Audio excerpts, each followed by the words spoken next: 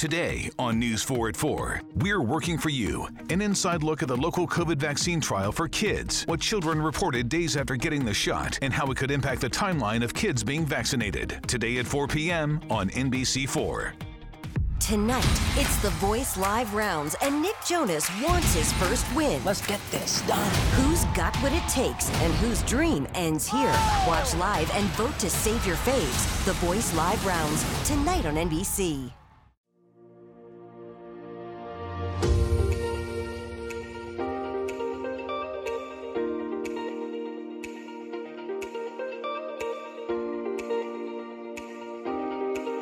Hey guys, so we're back with an all-new episode of SHMG Podcast. I'm your host, Krishan Milligan, but you can call me Kay. I'm super excited about this episode. I like to call her Big Sis because ever since I first came across her, that's exactly what she's been to me. She's been a mentor, a big sister, but she's also an influencer. She's a wife. She is a mom of 5 beautiful children. She is the founder of the Mamathon movement. Ladies and gentlemen, let me welcome Miss Christina Garrett to the podcast. Hello. Thank you for having me, Kay. I'm super excited. Sis, there's so much I want to talk about. I literally was thinking, what is the topic of this episode going to be? Because you are like a master in so many areas of your life. Like you really just, when I look at you from afar, I'm like, she just wins. Like God has just graced her to win. Like that's her testimony, is just being a winner. Thank you.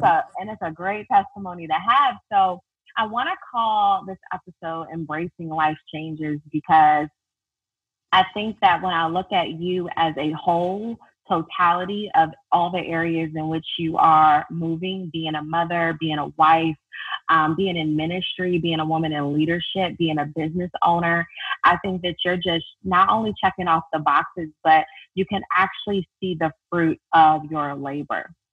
And I think that's something that a lot of women right now and a lot of people listening are really looking for some more wisdom on. Like they see themselves working, they see themselves trying to put themselves out personally, professionally, and they still haven't been able to see the fruit in certain areas. So I thought that this would be a good topic for us to discuss. Yes, absolutely. I'm excited. Okay, so I'm going to go ahead and get started on, I know how I met you. When I first came across I think it was your Facebook page, and I wanted to interview some women to talk about how they transition into the next phase of their life. And from that very first conversation, I was like, I love her. Like, I love her spirit. I love her you story. too. She's super sweet. She makes you feel like you've known her all your life and all of hers. So I remember, during this season of my life, I was still figuring out personally where I should be focusing my attention. Mm-hmm. And I love this because I've come such a long way since then. But I remember Christina's a straight shooter. And I used to ask her personal questions about how she knew her husband was her husband, how they met. I wanted to learn a little bit about their story. So I feel like I want to start there. Can we, because I know we're going to fast forward and talk about what it's like being a mom, hustling to 5 kids, building a business and a brand. But let's go all the way back to single Christina and I know this may be a topic that people don't really ask you a lot on, but I think it's so good to revisit the evolution of that period and that season in your life. So let's go ahead and rewind for a second. Let's talk about when you were single and you were ready and preparing and waiting for your husband. Oh my gosh. Woo. So I am 35. I'll be 36 next month. So I met my husband when I was 17 though. What? I met my husband my freshman year in college at Tuskegee University. We were both in the choir, in the concert choir together.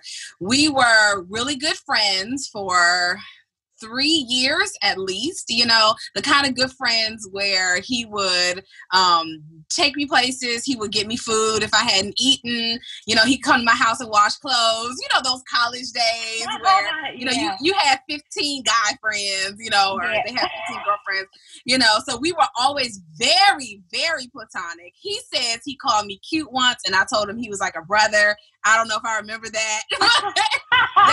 That's number one, because you don't know who you put in the friend zone, and he was trying to holler. So I think it was probably my junior year. We were talking on the phone all the time, all summer, you know, and I can remember him going on a date with another girl. So I remember going to tell my mom. I said, well, she said, you're not on the phone with Steve? I said, he's got some date with some girl. And she said, well, why do you care? Oh. And so that could be easily lesson 10. Right, mama with the dropping gems.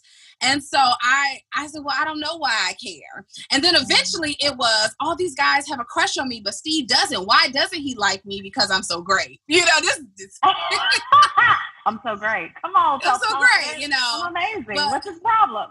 Right. This is problem. So, but in the years leading up to us starting to date, we had a very whirlwind dating experience, engagement, and marriage.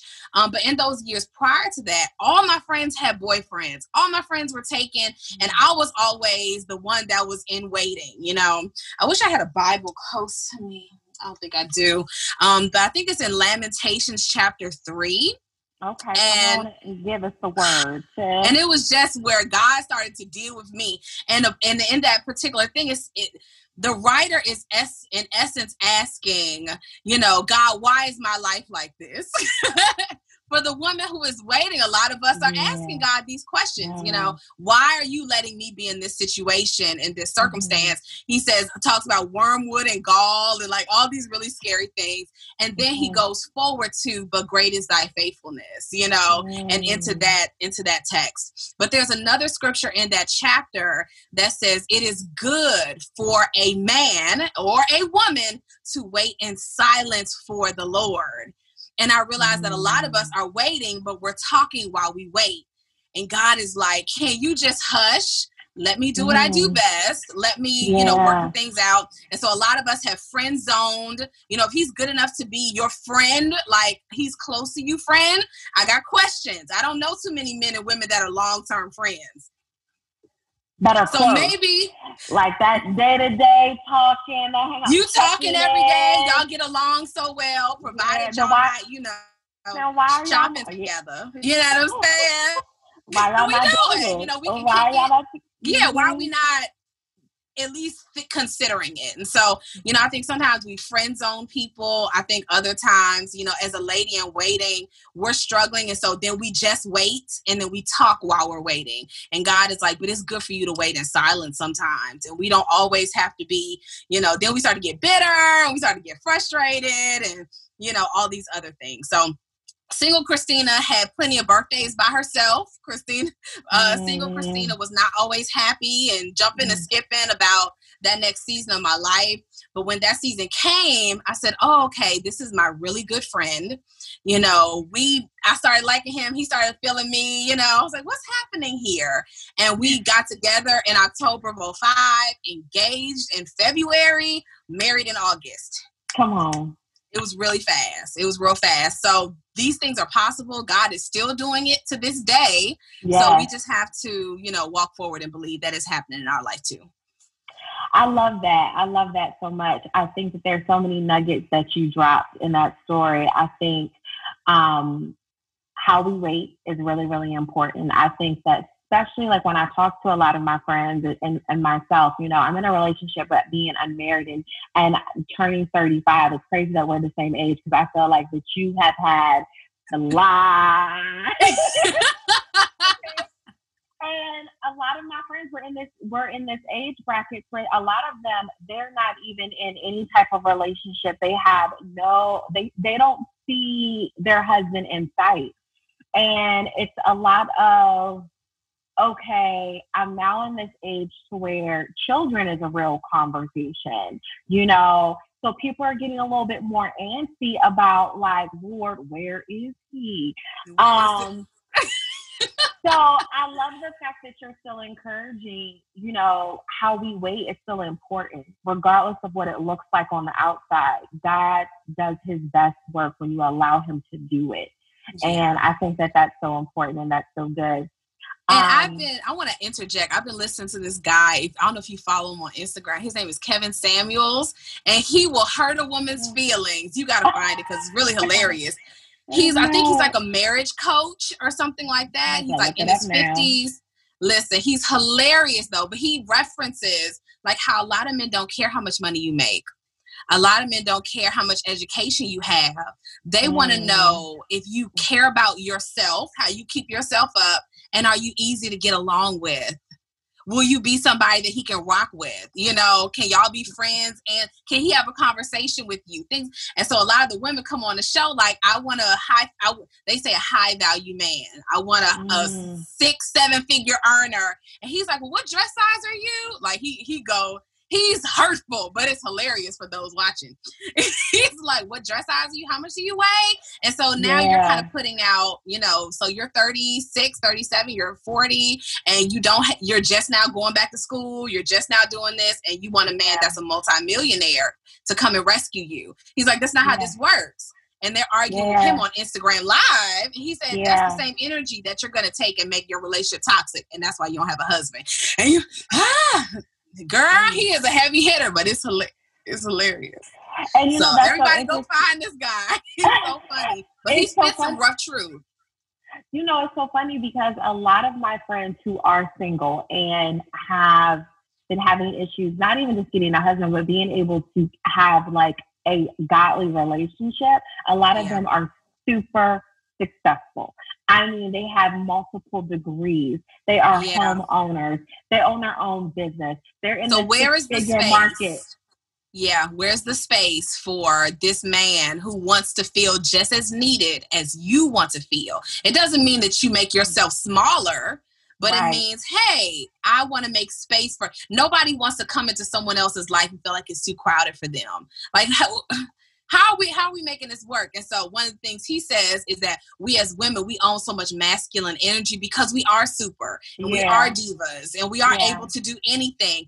And our families put inside of us, get educated. They can't take this from you and get your own and all this kind of stuff. So much so that we get this masculine energy popping. And when a good man does come through, but he owns a plumbing business, he's still making good money. You don't even realize it because you see him in his scrubs, right? But you don't want to make space for somebody who is a quality man. Like my husband cuts hair for a living, but I ain't gone without not one day, and he loves me well. You know, so there's those components of what's considered high value, who's considered a good partner, and are you willing to make space for somebody else in your life, or do you feel like you have it all together already? Come on. Question, does he love you well, sis? That alone right there, I think that alone should get people to sit for a second. Either the answer is yes or the answer is no. And I think that's really good. So all right, so now we're going to go ahead and transition into this next phase of life being embraced. And this may not be everyone's situation. I'm personally invested because I definitely have personal interest in this question. But after you guys get engaged, get married, and I know that your husband is a minister, so you are a first lady. I am. Come on, first lady Christina. Okay, so question. Okay, so does the congregation call you pastor? They call you first lady? Do you just allow them to call you Christine? Do they call you Chris? Like, what's the proper etiquette if I was in your congregation that I would have to call you? Okay, so let's establish as Christians that there are different types of church cultures. Okay, so let's think about Transformation Church. Everybody in leadership at Transformation Church is a pastor. Okay, pastor of Sunday school, pastor of choir and music, pastor. Everybody's a pastor. I don't know if it's a non-denominational thing to make everybody feel special. So anyway, you know, am I lying? Leadership? I mean, no, you're not, and I definitely think it's a great way to get invested. Where's the lie? Can't find one. Okay. I'm just saying. And y'all can't see my face, but I'm very, I where's told the y'all she's lie? a straight shooter. She's a straight shooter. Okay, go ahead. They want everybody to feel special. So that being said, people at my church, I'm not a typical first lady. I know that there are a lot of other first ladies around me. I don't do suits. I don't do hats. I don't, sparkly stuff, all that jazz. My church members call me Christina. They may call me Sister Garrett or First Lady, depending on their comfort level. But I'm totally fine with them saying, calling me Christina. Love it. Okay. So when during the time of getting married and then you and your husband having a conversation about the fact that he felt like he was called to be a pastor, and is that something that you guys had talked about previously when you guys were just friends and you guys were just homies, and it was something that maybe they were like, oh, he'll be a great pastor, or he probably said like, I feel like the Lord is calling me to this, or was that afterwards and then it was like, okay, let's talk about that? So how did that come about? Well, we were young. Like now that I'm older, like now, once you hit mid-30s, you have a lot of perspective, supposedly. So now I think back to how young we really were. Like we got married, I think I was 21, and he was pastoring a year later, I guess, something like that. Wow. But it was a small, very rural church, so it wasn't as intimidating as if he had been pastoring already. He was young and brought a wife in, and everybody was looking at me crazy, so we kind of had an opportunity to adjust accordingly. I was very involved because it was such a small church.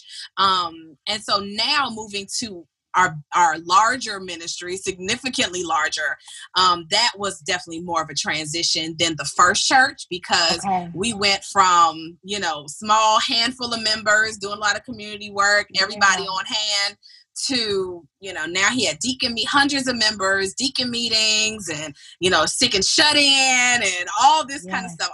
Just a plethora of things on the to-do list. And I had to learn how to check myself and make sure that I gave him the freedom to be who he was supposed to be and let God work on me to be who I needed to be. But I think that biggest transition really happened when we got to the larger church and we were, things got hectic. He was busy and on the road a lot, and I had to adjust.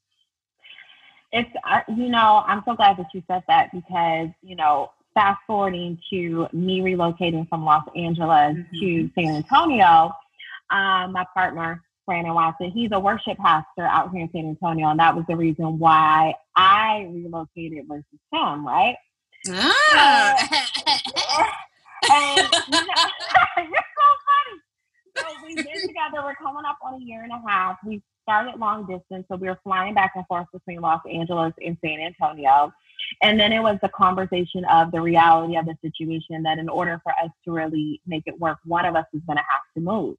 So we both kind of like went away to kind of like fast and pray and just figure out what God was saying. I'm going to be honest with you. I knew the Lord was going to drop it in his spirit that he was coming west. He has to come on.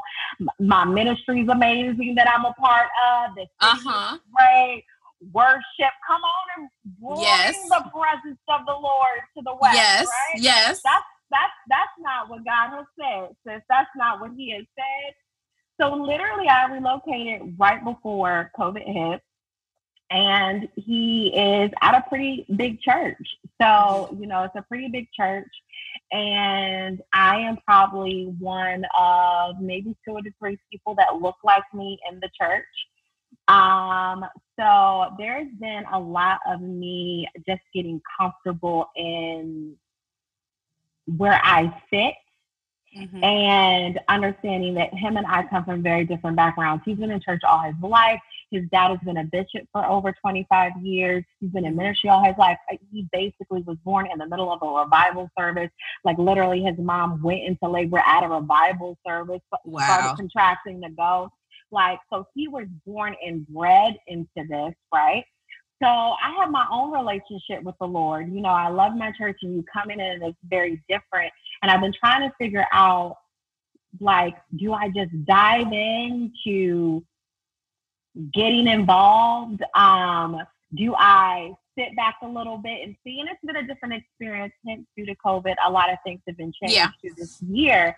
But I've been really trying to navigate that without stifling or being a hindrance to who he's called to be, you know?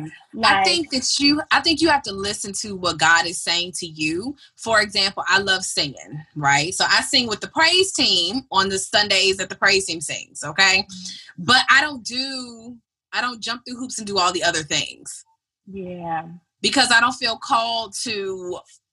The litany goes on, especially when you're in relationship with somebody who's in ministry. A lot of times the popular opinion is that you're called in just because they're called in. When in reality, especially when you elevate to marriage, I'm called to be his wife. I'm not called to be everything that you guys have put on me, you know? Yeah. So people early on, hey, can you tell Pastor about? Nope, I sure can't.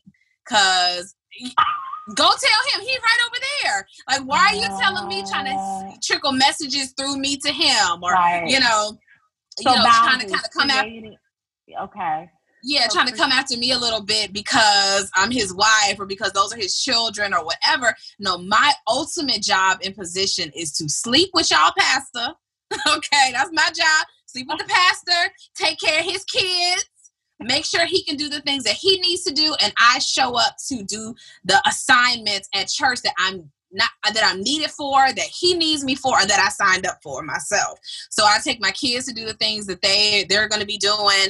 But what I can promise you, one of the busiest things I do as a pastor's wife is sit in the car with my kids while my husband goes in to see somebody who's in ICU or in the hospital after service or stuff like that. Like those are the things that aren't seen, in front of everybody, but it's still very much so needed. And so for you personally, boundaries are so important, not just in the home or with family members, but with church members too. And especially if you the only one of few of us is up in there, you walk in there glowing like Oprah every Sunday, because I can promise you that before you got there were plenty of women who had an idea about, I'm going to be so the worship pastor's new thing. And then here come chocolate caramel with this long they ain't see me coming, sis. I'm pretty sure. Michelle Obama, okay, up in here putting her claws in. I sure did. And it's nice to meet you too. And then you're thoroughly unbothered. You see what I'm saying? Yeah. Thoroughly unbothered is the name of the game. If there's a ministry you feel assigned to, or you feel like, oh, I really want to do this, go do it. Be yourself, But then I think sometimes we get pulled into the expectations of others across the board, and we have to make sure that we're defining what's a priority for us. Yeah, that's so good. That's so good. So helpful for me, definitely. I knew that you were going to be able to give me some insight in this and long overdue conversations. Because I'll be watching, I'll be like, okay. Oh, we're doing well. I took this with love of. Good. I'm glad. Won't he do it? We've come a long way. So I love the fact that, you're very honest about your role is to sleep with the pastor. Your pastor. That's your job. And you well, because out of doing your job births a whole lot of children. A lot of kids. If y'all are listening, Christina is a mom of 5. Can we go down the ages? Can we just go ahead and, go ahead and shout out the children? Go down the ages. So my oldest is 12. He'll be 13 in March. I have twins who are 10. I got a 5-year-old and a 2-year-old. Wow, and a 2-year-old. Yeah, he crazy, but he's he's cute. He's always turned up. He knows he's the baby. He's like, my time. Yes, my job to be wild. And then, are you still homeschooling all 5? Yes, we are still homeschooling. Okay, so clearly you probably were really, really tuned in when it came the time of everyone looking like for parents having to switch to do homeschooling due to COVID. And the amount of memes, the amount of conversations that were coming out, like parents were really having a hard time adjusting and really seeking some counsel, some expertise, a community, a group. They wanted to go ahead and put their children on the side of the road. So let's talk about, for those who have decided even after COVID that they really enjoyed homeschooling and they're thinking it's the best option for their family. What types of tips can you offer? And then for those that this is not their first choice, but schools have remained shut down for the remainder of the year, so they will be, homeschooling for the remainder of the school semester. What can you offer as just some support for people that are new to this? Well, on a big scale, okay, this is not the day-to-day of homeschooling or whatever. On a big scale, let's make a family vision. And even at the place where you're dating now, you can create a family vision. And a family vision is, what are the thoughts and feelings and plans that you're thinking about regarding your family at this stage, but looking towards the future? Okay. For Christina, for the Garrett family, I wanted my children to be able to have a certain freedom and flexibility. I don't want them to know what it's like to not be able to enjoy beautiful weather. It's like 60 in Alabama today. And we're like, okay, we're not doing no schoolwork. We're going to the park today while Dad is at his meeting. Aww. And then when he is done with such, I'll pop in for blah, blah, blah. And then we'll come on back home, but looking for those open opportunities where we can, like I say, rock in the sunshine, Part of our big vision is when my husband and I had to go to conferences and places in different states, especially pre-COVID, that our children can pack up and go with us. And they have literally done cross-country trips from Alabama to Detroit to DC, back home. They've seen the planes in the coming up in the Midwest. For me, I want my children to know that experience. For 16 birthdays, we're talking about international trips to Africa and Dubai. We're going to save for it because we got a big family. Yeah. But, these are the visions. One of my financial resource people, they were like, every child, especially Black and brown children, they can be trust fund babies too. Why can't Black kids be trust fund babies? Why can't Black kids have international passports and have these experience of knowing what a slower, hustle-free life feels like, So if you knock on our door at 9 a.m., I never signed up for anything before 9 o'clock in the morning because everybody in my family is still laying around. I might be up drinking coffee, but my family we move slower on purpose. Yes, that has meant that we arrive at certain destinations later than others, but we are determined to have a different kind of family vision experience for our children. And so ultimately, what's going on during the pandemic is not our forever. Okay. Ultimately, the decisions that you'll have to make education-wise this year or next year is not your forever. But the feelings that your children feel as a result of their relationship with you will last. Will your kids need therapy and counseling because they were in the house with you for a year? Can we do better with our communication and hearing each other and understanding each other? And if the school system can't do it for you, maybe I can teach you what you need to learn. Today on News 4 at 4, 1 out of 4 COVID survivors dealing with symptoms months after having the virus. We're working for you, showing you how a local hospital is helping to solve the mystery of COVID long haulers. Plus, Pat Lawson News, Leon Harris, and Sean Yancey catch you up on the day's biggest stories. And Storm Team 4 Chief Meteorologist Doug Kammerer helping you plan for the next 10 days. Working for you, today on News 4 at 4 on NBC4. Today on News 4 at 4, we're working for you. An inside look at the local COVID vaccine trial for kids, what children reported days after getting the shot, and how it could impact the timeline of kids being vaccinated. Today at 4 p.m. on NBC4. Tonight, it's the Voice Live rounds, and Nick Jonas wants his first win. Let's get this done. Who's got what it takes and whose dream ends here? Watch live and vote to save your faves. The Voice Live rounds, tonight on NBC. To go to college in 2 hours versus us struggling and fighting together all day long. I think that's a bigger picture that we need to own. Man, I don't want my children to go off to college and not want to come back home because I'm damaged or I'm messed up. I don't want my children to grow up and have their own family and say everything that my family did, I want to do the opposite. Heartbreaking. Right. So the family vision. Yeah, the family vision starts now. It starts with what do I want my children to replicate when they grow up and they go away. The homeschooling, everything, it's a small step in terms of the big picture. And so, of course, we can go through practical steps and elements on a day-to-day basis and all of that. But really, everything that drives us on a regular basis is the big picture. And will y'all want to come back home at Christmas time and bring a friend, like will y'all want to, will our house be that house? And I think that's our desire. That's beautiful. That's beautiful. And it really brings me into like Mamathon movement and why you started it and who it's for and who it services. And is this the reason why you were like, I want to create this for other women that are, not just struggling to figure it out, but maybe just need some support or need a community and understand that it's okay to have these questions, these concerns, or this past. Because one of the things that I think has been so consistent about you is that you have a very unique perspective, but even with your unique perspective, it's really relevant.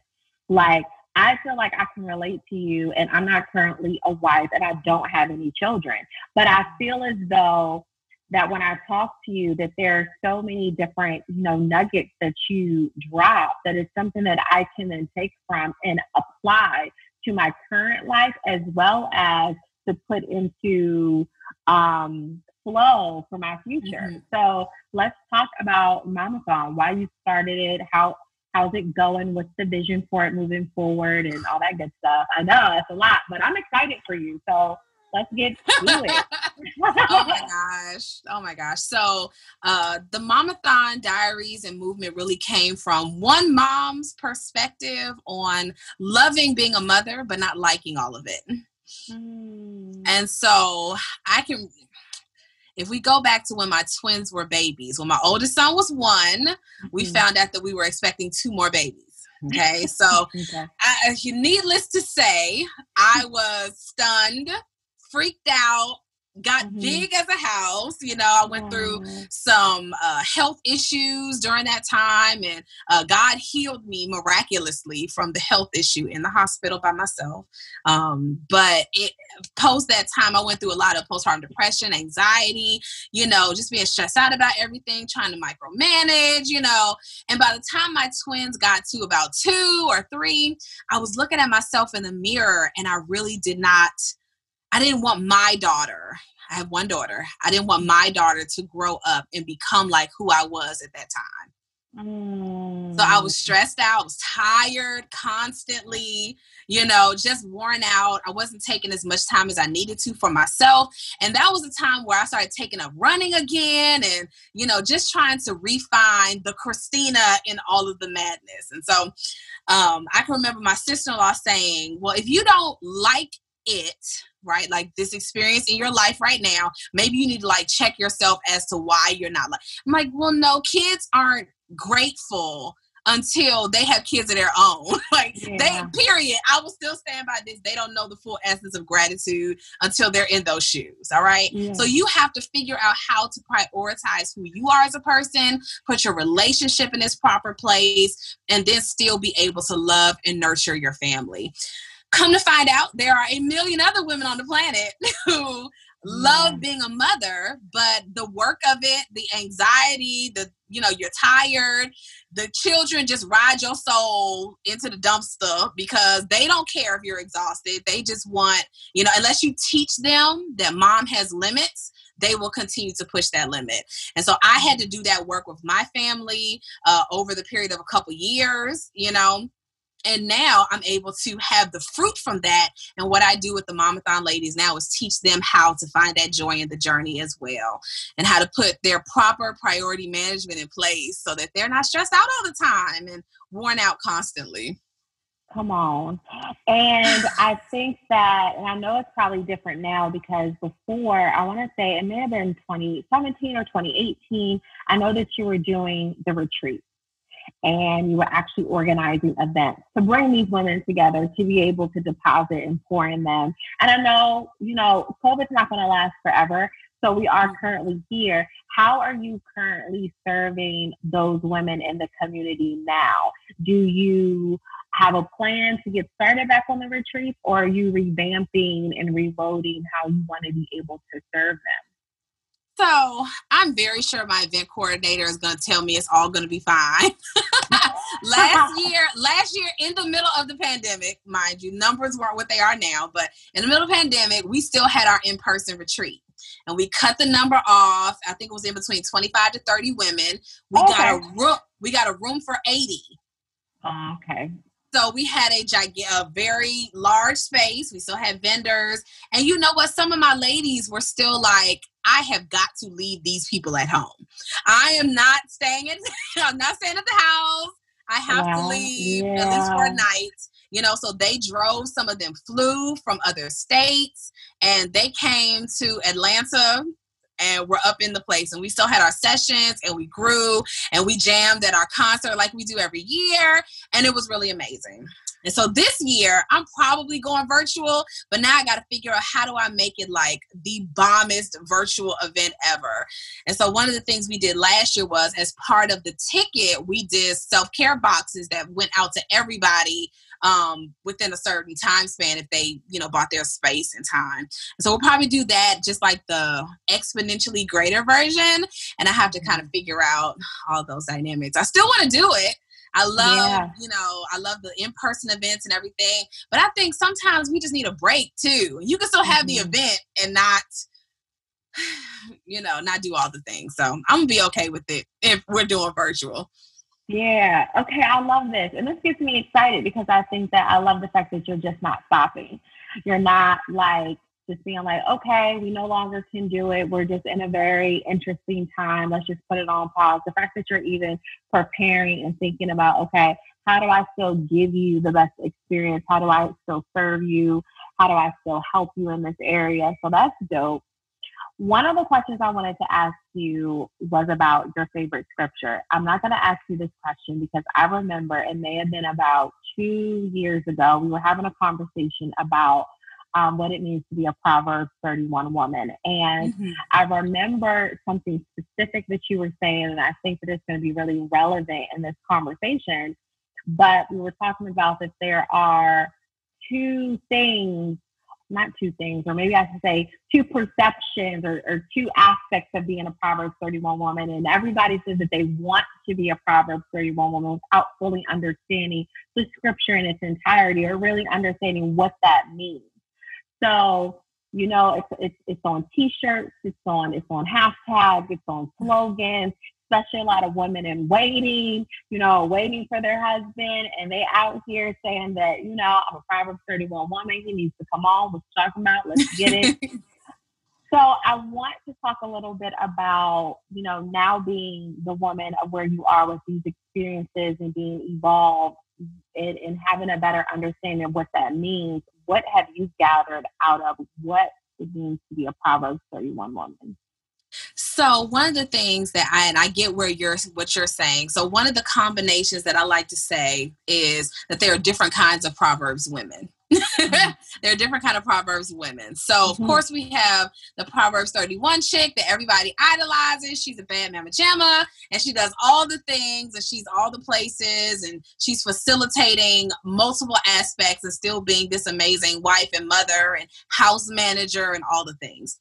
But there are other types of Proverbs women as well. So there's the Proverbs wife where she nags so much that her husband would rather sleep on a rooftop than be in the house with her. There's the Proverbs woman that we grown is, and don't kids listen to, that's a hoe. And she lures people and she lures people away from their purpose and drags them down, makes them miss out on their legacy. I've been teaching my 12-year-old son about her because I know she's waiting when he get to college.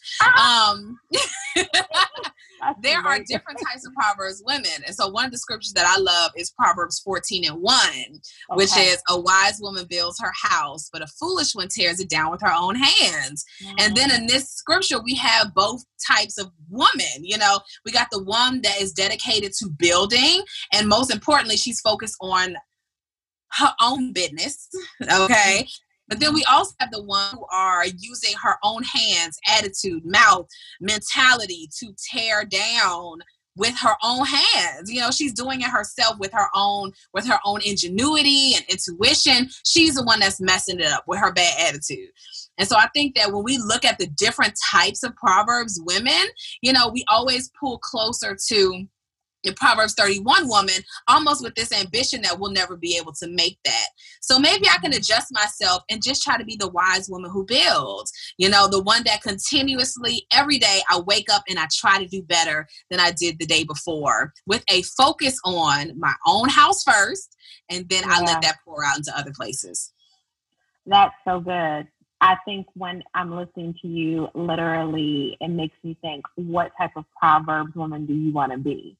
And I think that that's one of those things that isn't just a question to ask before getting married, but I think that that's a question that you'll just continuously ask yourself as you're evolving and developing, as a wife, as a mom, as a business owner, as a staff member, as a coworker, as a friend, as a sister.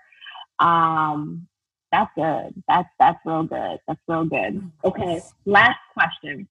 So for those that this is their first time listening, SHMG is the acronym for Save, Heal, Made, and Grace. So I always ask my interviewees to share a story about the moment they remember they were saved, to share an experience where they know that they were healed of something by the Lord, or to share a testimony about how they experienced the grace of God. Okay, so let's rewind back to 2009. Okay. 2009, my oldest son was 1 and some change or something like that. I had suffered with an intestinal obstruction before and ended up having surgery to get it resolved. So I have a scar that's about 4 inches long that goes down the front of my stomach that is not due to the numerous C-sections I have had, but it's actually due to an intestinal surgery. So fast forward, I guess it's been about a year or something like that. And I'm pregnant with my twins. I'm about 18 weeks. And all of a sudden, I just feel like, kind of shaky. I wake up one morning, I'm turning kind of green. I go to the urgent care clinic up the street. And she's like, okay, well, what's going on with your health, your digestion? I'm like, I don't know. I'm just living. I'm pregnant. So you kind of feel like the slowness of certain things is normal. Right. And so she said, yeah, you need to go to the ER right now. So I drove home to my husband. I said, listen, the lady said I need to go to the doctor. I get there. Turns out I have another intestinal obstruction. But the problem is they couldn't even fix it this time with surgery because I was pregnant. So they moved me from Montgomery. They send me to another hospital where they can keep a better eye on me, and they have more important, do more tests and everything. They said, Mrs. Garrett, when was the last time you ate? I said, I haven't eaten in like 2 days, but my stomach was so distended because I had another knot in my digestive tract. And so they said, okay, we're not sure what's going on, but if you have to have surgery, you might lose your babies. Because I was so early in my pregnancy. It was like, we either save you or we save the kids. So let's, put you under watch and see what happens in a couple days. And so going forward, I'm sitting there in the hospital, tube down my nose into my stomach. Okay, nothing sexy happening. Nothing sexy. And I'm sitting there in the hospital. I'm like, God, I've had this problem before, and this is really getting old. I've already had it fixed once, but I said, would you heal me from this so I never have this problem again? Would you fix me, God, inside? I don't know what's going on, but would you fix this so that I never have to be in the hospital for this again? And in that exact moment, I started throwing up. Okay. And it's not a sexy story. This is a healing story, right? Yeah. In this exact moment, everything that was inside my stomach, plugged up, that would not move, wouldn't go anywhere, came out. And I was buzzing the nurse, y'all need to come in here right now. I need help, because everything that was lodged all of a sudden just came out. And this was directly after the prayer, though. It's God, would you fix me? Boom, it's removed. It's coming out. And so the next morning, I felt totally fine. I said, y'all can take the tube out. I was like, I prayed last night and God unlodged whatever was lodged. And they're looking at me. I said, I feel fine. Like, y'all can send me home. No surgery. I clearly still have my big mouth twins. But I can honestly say that God saved my life. He saved my children's life. I was healed. And it was only because of his grace. Come on. For real. You want to know what? I'm literally, as I'm listening to the story, I'm thinking to myself, the amount of faith that you must have had to be sitting in the hospital bed with the tube going down your nose, and you're literally having a full-on conversation with God, asking him, like, listen, I'm tired of this. If you could just go ahead on and fix this, so I never have this problem again. And, you know, sometimes I think that we can miss an opportunity to receive healing because we just don't open up our mouth and just ask for God to fix it or to heal it, and truly believe that he can intervene and literally with a non-sexy moment, you know, because sometimes that's the thing too. You know, sometimes we want God to heal us in the most cutest, prettiest way possible. Yeah. Lord, let's keep it as cute as possible, but I need you to get this thing up out of here. And sometimes that's not the situation. So I love hearing that because it makes me think, like, have enough faith to ask. And also be willing to have an unattractive moment. And are you willing to have an unattractive moment if it's going to bring healing into the conversation? I want to say it may have begun towards the end of last year. A friend of a friend had reached out to me and asked me if I would be willing to pray for her, have a conversation with her in regards to her son. And I was just kind of like, okay, you know, well, what's going on? And, you know, she had opened up and shared that he had been dealing with, you know, maybe some sexual perversion with pornography and things like that. We've been there. So I said, are you okay with, you know, me having, you know, Brandon on the call? And she's like, yes, like you could pray over us and do all that type of stuff. So while we're having the conversation, I'll never forget that she said this because I was like, wow. Like, as we're talking to her and she's just, you know, going through and walking us through like what had been transpiring, she was so transparent and so vulnerable and just willing just to like really just bear it all. And I think I remember saying to her, like, wow, like your transparency and vulnerability, you know, being on this call, you know, just really just puts me at a place of humility. And she said, if me being embarrassed for a moment is going to get my son free, then I'll be embarrassed for this moment. And it almost took me out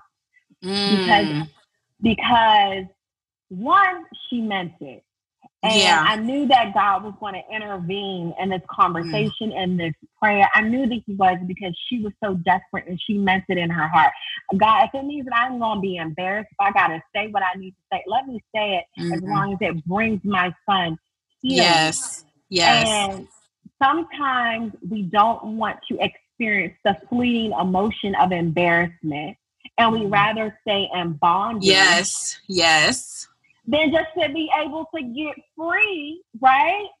And I just love just, you know, coming across women that are just super transparent and just saying, you know, it wasn't a sexy moment. It wasn't attractive. This isn't like a pretty story, but I am healed. I am saved. I'm great. So that's good enough for me. So let's get to it. So I just appreciate you sharing that. And that really kind of like does encompass the whole SHMG. You know, I'm gonna tell you like with the big scheme, and if it's okay if I tell a 1-minute story. When my oldest son was a baby, my father, I got a call on a Saturday that my father passed away. Of course, I fell apart. He was 53. He wasn't up there in age, but supposedly something happened with his heart. He was working on somebody's church. He passed away. So Christina, maybe you or anybody who's listening, you've been in a place where you prayed about something and God did not do it. Yeah. You prayed about something and God did not do it. And so, you know, God had to teach me early on in my relationship with him that everything that happens to us, because we have faith for something doesn't mean that God is going to look at our small picture and he can that his creator of the universe big picture. So me and my cousin, I have a cousin who's on OWN. I think her show just ended. She was on If Loving You Is Wrong. Right? Okay. So I have a cousin. She's on. Yeah. So anyway, back in the day, me and this cousin, we got on the phone and we believed in our entire heart that Jesus, the same Jesus from yesterday, same today and tomorrow and all of that, that if he raised people from the dead in the Bible days, that he would do it for my father. I had a whole plan. You know what I'm saying? Yeah. Their money problems were over because he was going to be a documented revival. Okay. And I had the whole plan. And so I fasted for days. Do you hear me, Kay? I fasted for days. I didn't eat for like 4 days. Wow. In mourning, but believing God. And so there's so many people hit me with but if it doesn't happen, like my mother-in-law called, she said, what if it doesn't happen? How's she gonna fare if God doesn't do it? If everything is still the same. And I struggled after that time with, God, why would you side with the people who don't believe you do stuff like that still? Oh. For balance.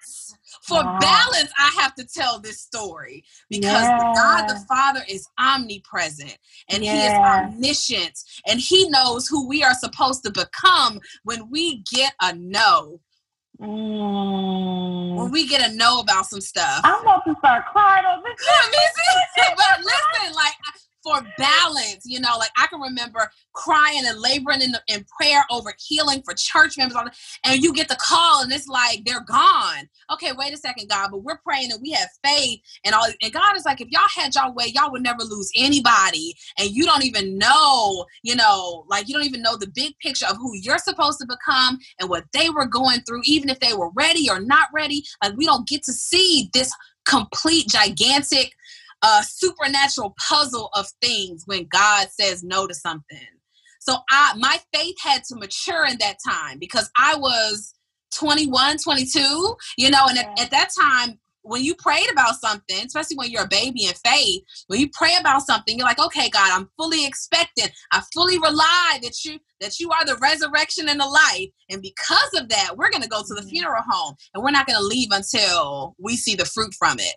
And it took a pastor friend of my father's whose church he was working at. He said, when I came in the room, there was so much peace. He said, your father, who was still working, had got his tools and folded the tools up, folded them up and sat them in a corner.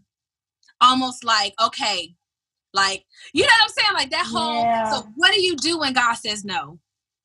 And so for balance, sometimes we have to walk with faith. You know what I'm saying? You got to be like, all right, God, I know you can. Yeah. And just like the 3 Hebrew boys, I'm whether you do or you don't. You still God. Yeah. And we got to cope with that. We got to walk with that faith. And so for balance, I wanted to share that story because I don't know if it was anything so good about my faith, but maybe, just maybe, God wanted to keep me alive long enough for my husband's story to go viral or for me to have these kids. You know what I'm saying? Like, I don't know all of that, but he gets the big picture and we only get the small one. I mean, again, it just goes back to, there's so many things, but when you talk about the maturity of the situation, God has to grow how you saw him and how you knew him. Yes. Right? Yes. You know, it goes from, I believe that Jesus can, and then it goes into, I know God and I know that he's good, and I had to know him in different ways to understand when I wanted something, but he said, but no. And then you sit there with the what? Mm-hmm. Like, what'd you say? That's of the devil. Hold on. That ain't God. Hold on. Let me go back in again. I'm supposed to ask it correctly. Hold on. Let me go back and ask it. Could you repeat that? I can't hear you. And God is like, I said no. Or the opportunity, that open door that you desire, or all these things, you know, that we're hoping for and working for. And sometimes I was listening to a Darius Daniels sermon. I don't know if I love him. Yeah. So a Darius Daniels sermon was talking about pride. And he was saying, just because you put God's name on it doesn't mean God is in it. And so then I had to pull back, even with the business and with all these things. Okay, God, be in it. Like, don't just have your name on it. Don't just let me say your name. Would you be in it? Would you put me where I'm supposed to be? Because sometimes, God, I mess it up and I'm not sure where I'm supposed to be. And so then God has to regulate us and guide us and keep our pride and poor motives out of the picture, because human nature is to be seen and human nature is to be heard and validated and all these other things. And God is like, I already validated you. So just go for it. Yeah, Stop looking for it. You know, pick up your bed and go walk. Like, so good. I could talk to you all day, and I know we really could. That's just how we do when we get together. But I want people to be able to find you and connect with you that are listening, because I just feel like that there's going to be so many people that hear this and be like, I need to know more about her. I need to connect with her. So let the people know where they can find you. What's the best way to connect with you, like, that are listening? Okay, so they can find me on Facebook and the gram at the Mamathon Diaries. You can also feel free to hop in my DMs and tell me about you and your family and all the things. And my website is runningamaMamathon.com. So you can find me on social media or hop over to my website and totally click the Work With Me page. Love it, love you. I'm so grateful. I'm so thankful. This is amazing, guys. Thank you so much for tuning in to this episode of SHMG Podcast. Remember, this is the place and the platform that you're reminded that you are saved, that you are healed, you are made in grace by God. See you here next week. Until then, be blessed.